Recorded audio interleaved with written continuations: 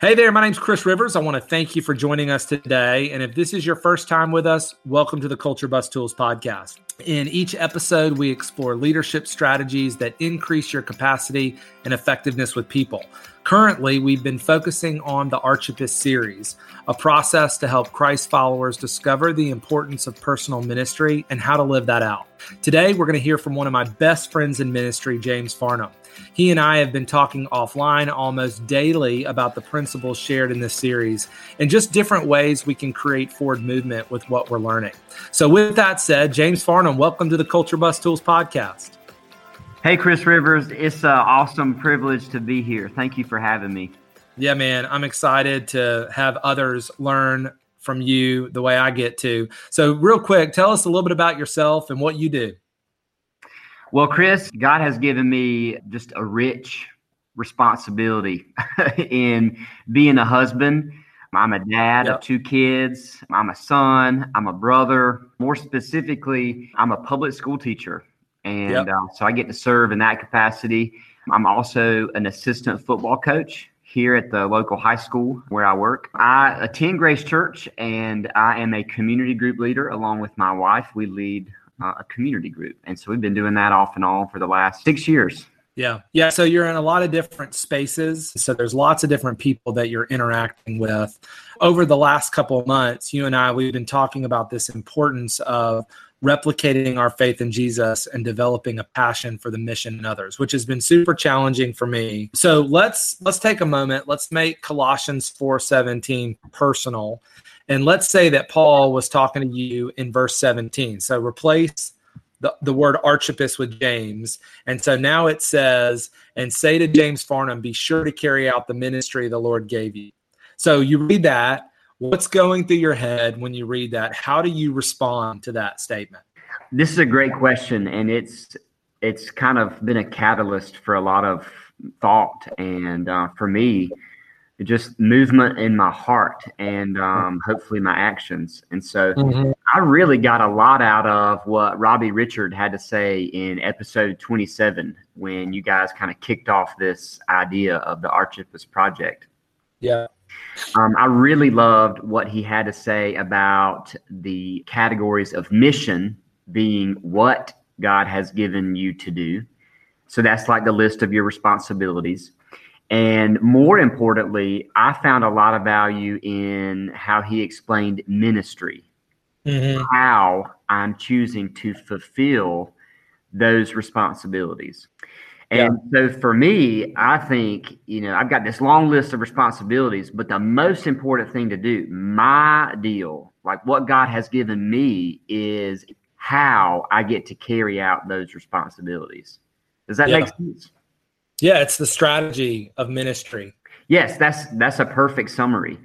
And so that's really been a great piece to think on for me, is it's not always what I'm doing, it's how I go about doing it, which is a very simple idea. But if you consider that before you go and do something, it could really change the way that you operate in that given circumstance. Yeah. As you've been kind of thinking through this strategy, this personal strategy that God's given you, you're looking at the spaces where you're interacting in, you're reading God's word, you're focusing on different things. I mean, what have been some of the highlights that you've noticed that you're responsible for? Absolutely. I think about that how piece so much, how I'm going to carry out my responsibilities.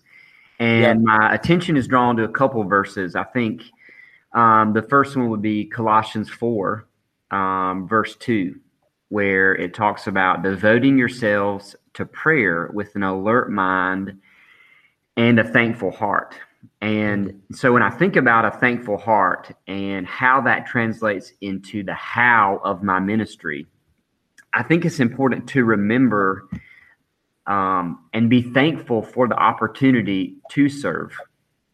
Number one. And then number two would be to remember and be thankful for the people who have served you. So for me, I have so many people. Chris, you are one of those people. I have had a middle school language arts teacher who had a huge impact on me. I've had coaches. I've had Sunday school teachers. I've had leaders in the church, some super great friends who've given me direction. Those people have poured their energy into me. They have served me. And before I can go and serve other people, I stop and I'm thankful for the people who have taken the time to serve me. For me, a simple moment of thankfulness helps me carry out the responsibility that I've been given. So I have a little mantra, if you will, and I repeat it to myself and I think about it, I try to practice it. And it's the idea that thankfulness increases my faithfulness. So the more I am thankful for the people who have been a gift and a blessing to me, I have more capacity to go and do for others. That's a big statement right there. So unpack that a little bit. How do you do that? I mean, what does that look like in the spaces of school or in the spaces of your community group? So God's given you this mission of going and make disciples, of being a disciple maker. So how does that practically work in your life? So I think of a couple of people right off the bat who have served me really well as a coach or as another teacher when I was a student. And I remember how impactful they were as a person. The things that usually stick out to me for those people were that they were so much more concerned about me than themselves. So for me to kind of replicate that and to be a person who sees another individual who I'm serving as more important than myself is a huge marker of how I carry out my ministry. So I've heard it summarized in different ways, but the best one is this. So am I a here I am person or a there you are person? So simple words, but with a profound impact. Am I going to be the most important person in a room, or am I going to make sure that the other people who I'm serving are the most important people in the room? So, I mean, the first thing I thought about was just practically speaking, just make a list of people who've impacted me through the gospel. And then the next thing I wrote down was looking at that list of people, how have they helped me see potential in myself? So one way you're saying that this has happened for you is either someone's a here am I person or a there you are person. So a there you are person is the kind of person you want to be when you think about Colossians 4:2, right? So you want to have a thankful heart. You want to be a there you are person so they see the potential in themselves through the gospel instead of a here I am I. Focus on me. James, you focus on me. Here am I. Is that kind of what you're saying? We don't want to be that kind of person. Absolutely. If you look at verse 3, after it talks about having a thankful heart, verse 3 talks about praying for God to give us opportunities to speak. And I really feel like if I'm walking in the room as a here I am, hey, look at me, I'm the most important deal, I don't have an opportunity to be heard. People don't want to hear and listen to a person like that. But if I make someone else the most important person, in that room or in that moment, I have an opportunity to speak. And so again, it goes back to, it's not really what I'm doing that day, it's about how I'm going about doing it. Yeah. And so for me to remember important people who have given so much energy and direction to me, they have embodied that. They have been a true model of a servant, humble leader who has given of themselves in everything they've done. And it is a motivator to me as I go and do the same.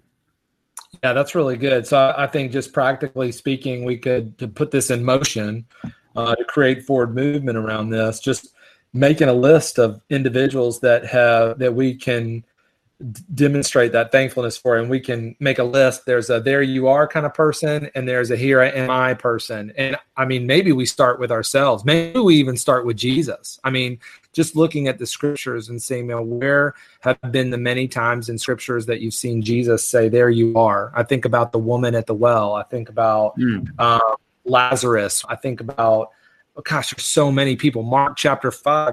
Let's go there real quick. Let's see. I want to just double tap on this because this is good, James. This is a really great principle for us to challenge ourselves with.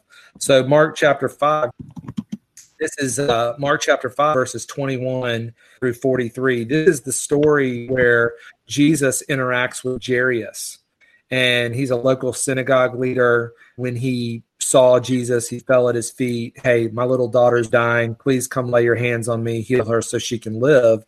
And it says in verse 24 of Mark chapter 5, Jesus went with him, and all the people followed, crowding around him. So you got this huge crowd.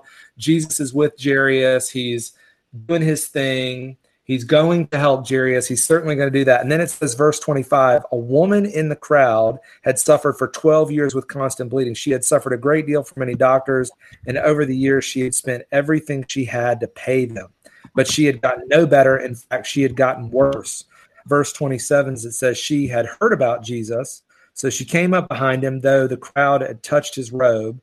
For she thought to herself, if I can just touch his robe, I'll be healed. Immediately, the bleeding stopped, and she could feel in her body that she had been healed of her terrible condition. So this idea that you're talking about is there you are versus here am I. This is really interesting. This is what came into my mind here, what you're saying.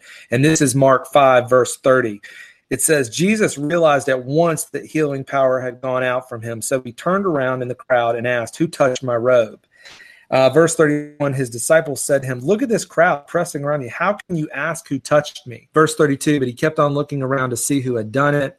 Then the frightened woman, trembling in the realization of what had happened to her, came and fell to her knees in front of him and told him what she had done. And he said to her, daughter, your faith has made you well. Go in peace. Your suffering is over. So I say all that. That's a lot of scripture there. But this idea that Jesus, he was doing a there you are type of thing and not a here am I type of thing. I think there's a way to live our life like that.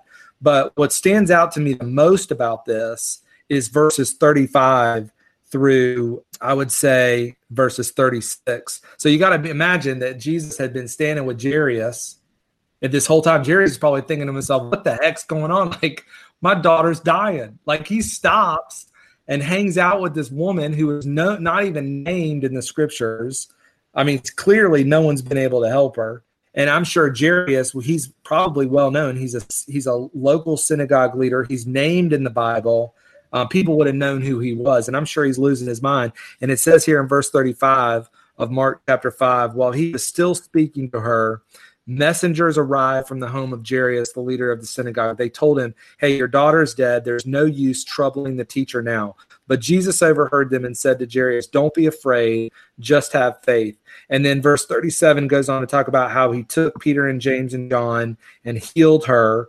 Because Jesus made a there you are moment instead of a here I am moment, a potential healing became a resurrection. It said the girl who was 12 years old immediately stood up and walked around. They were overwhelmed and totally amazed. Yeah, what are your thoughts on that? I know I just went off on a Bible tangent, but I'd love to.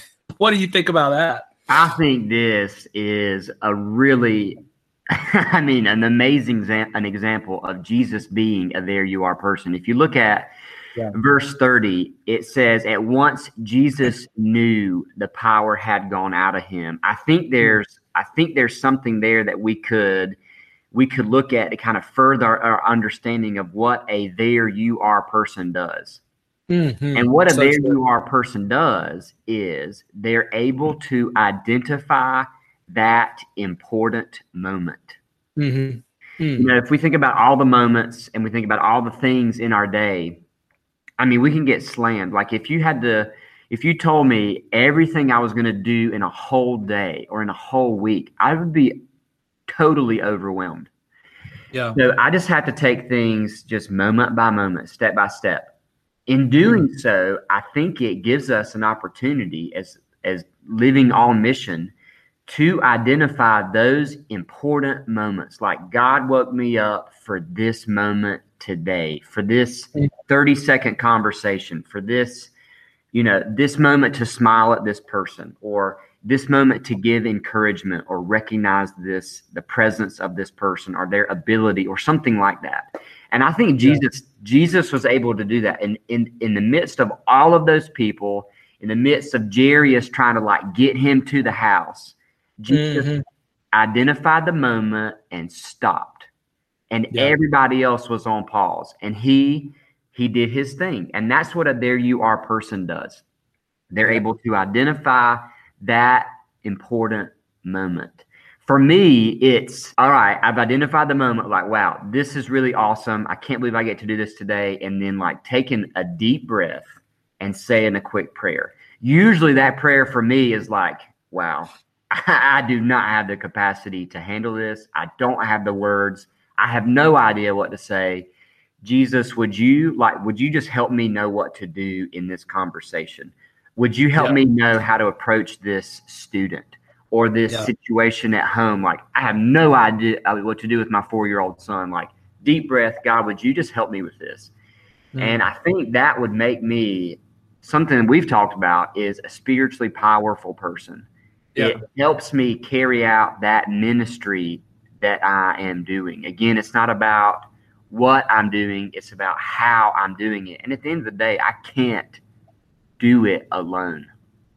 Yeah. So I think for Jesus, he just really represents that there you are person who identifies the moment and then is filled with God's presence to follow through and to fulfill that mission that he is on. I think we're onto something here, that part of personal ministry is about recognizing those moments and in doing it in thankfulness. And I mean, that's what you said in the beginning. You said thankfulness increases my faithfulness. So, I mean, this is what Jesus did. This is how Jesus led.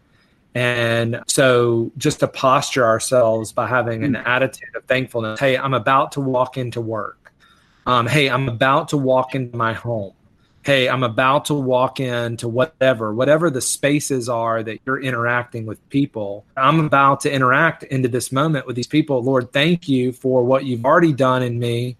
Thank you for the work that you've already given me. There you are, people. Let me be a there you are, people. How can I be attentive in this moment that I'm about to interact in with people so that I can show God's love, his kindness, his mercy, his forgiveness. I mean, this is the Spirit demonstrated. And then people see that in our life. And as you mentioned, they see what it looks like to be spiritually powerful versus spiritually dull. Because oftentimes, the challenge is that we interact with people, and if we're really not living in submission to Christ and we're not really focusing on him, then we do it in our own strength and we appear to be spiritually dull over time because we're not powerful. We're not compelling. And I don't know, for me, just thinking about this idea of if I could for the next 7 days ask God to give me wisdom in what it means to be thankful so that he could increase my faithfulness and do that by being a there you are person, man, I think that would be rocket fuel for me if I did that for a week. I don't know about what others think about that, but I think that's very, very good strategy for living a life and trying to get clarity on what personal ministry looks like. Absolutely. Chris, you just give so many good words, and you just your language just frames up the ideas that have been in my head. So I appreciate that. That is awesome. Yeah. Well, there's lots to think about. I'm sure there's other scriptures that we could reflect on. I think starting Jesus, one of the big things we've tried to do in this series is to focus on the spaces, the story, and the strengths of Jesus instead of looking at ourselves always. Sometimes we look at ourselves, which, we're not compelling because we're sinful. So where do we start? We need to start with Jesus. We need to look at the spaces that he interacted with people. We need to look at the story that he lived. Really, when we begin to suffer for him, when we begin to pick up our cross and follow him, that's where we begin to see our own strengths, because when we're weak, he is strong. And so there's something really, I don't know, I don't think we've really double tapped on that enough in this series, but I do think that this practical way of, as you said in Colossians 4:2, having thankfulness with a humble heart, it helps us it increases our faithfulness, and we can do that by being a there you are person. I think that alone is enough for us to wrestle on just for a week until we have the next episode, just continuing in our series with Colossians. So I want to thank you for just taking the time to spend with us. Is there any encouraging thing you would want to say with our listeners as we leave? Absolutely. One of the things that has been a hallmark of my faith is just looking at what God has done. Mm-hmm. And for me, it is like we talked about before, remembering someone who has had an impact on your life. But I think the other thing would just be remembering what God has done. Remember Yeah. all the things that God has brought you through. And being thankful for those moments just gives you the power to move into the next moment. I've heard it said before, what God has done is a precursor to what he's going to do. And Mm. so that thankfulness, that posture of thankfulness and remembrance of what he has done gives me the energy and just the emotion and the edge to go into the next moment and be Yeah. able to kind of just captivate and capture that ministry opportunity that I've been given. Yeah. So good. And I think there's a tension there. I mean, I know we're trying to land the plane here, but if I'm not careful and I don't come with a humble heart, then it's hard to be a there you are person, because then it becomes more about us and we become a here am I person. So there's a tension there.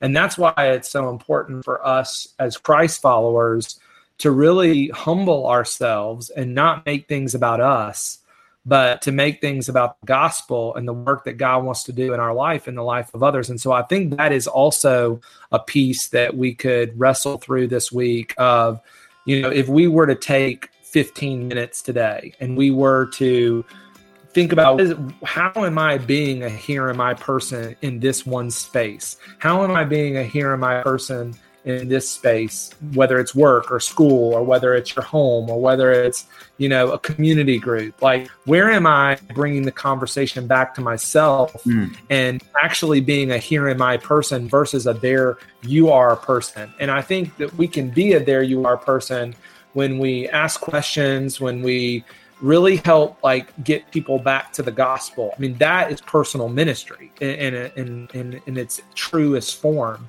So I think there's a lot there. And we could probably talk about this for a long time, but I do want to thank you for being with us today and just giving us this one idea, I think can create some real great momentum, some spiritual momentum in our life. So thanks for being with us today. Absolutely, Chris. I appreciate the opportunity, and I'm grateful for the work you're doing and all the others that have come before me to jump in and be willing to serve and share. It's been a great catalyst in my own walk and ministry, and I'm grateful for that. So thank you. You bet, man. Well, as we wrap up today's episode, I want to thank you for joining us. The goal of this series has been to help Christ followers recognize the importance of replicating their faith in Jesus and developing a renewed passion for disciple making. So be sure to check out the show notes for the resources and the stretch assignments that have been added that you can implement to create forward movement around this episode. You can access this resource by emailing me at hello@culturebus.cc, or check out the show notes for more information. If you're new to the podcast, consider signing up to receive these tools in your inbox with each new episode. You can head on over to culturebus.cc/podcast to sign up. Join us next week. We'll dive back into the book of Colossians and we'll look at ways that we can grow in our personal ministry. All right, I'll see you next time on the Culture Bus Tools podcast.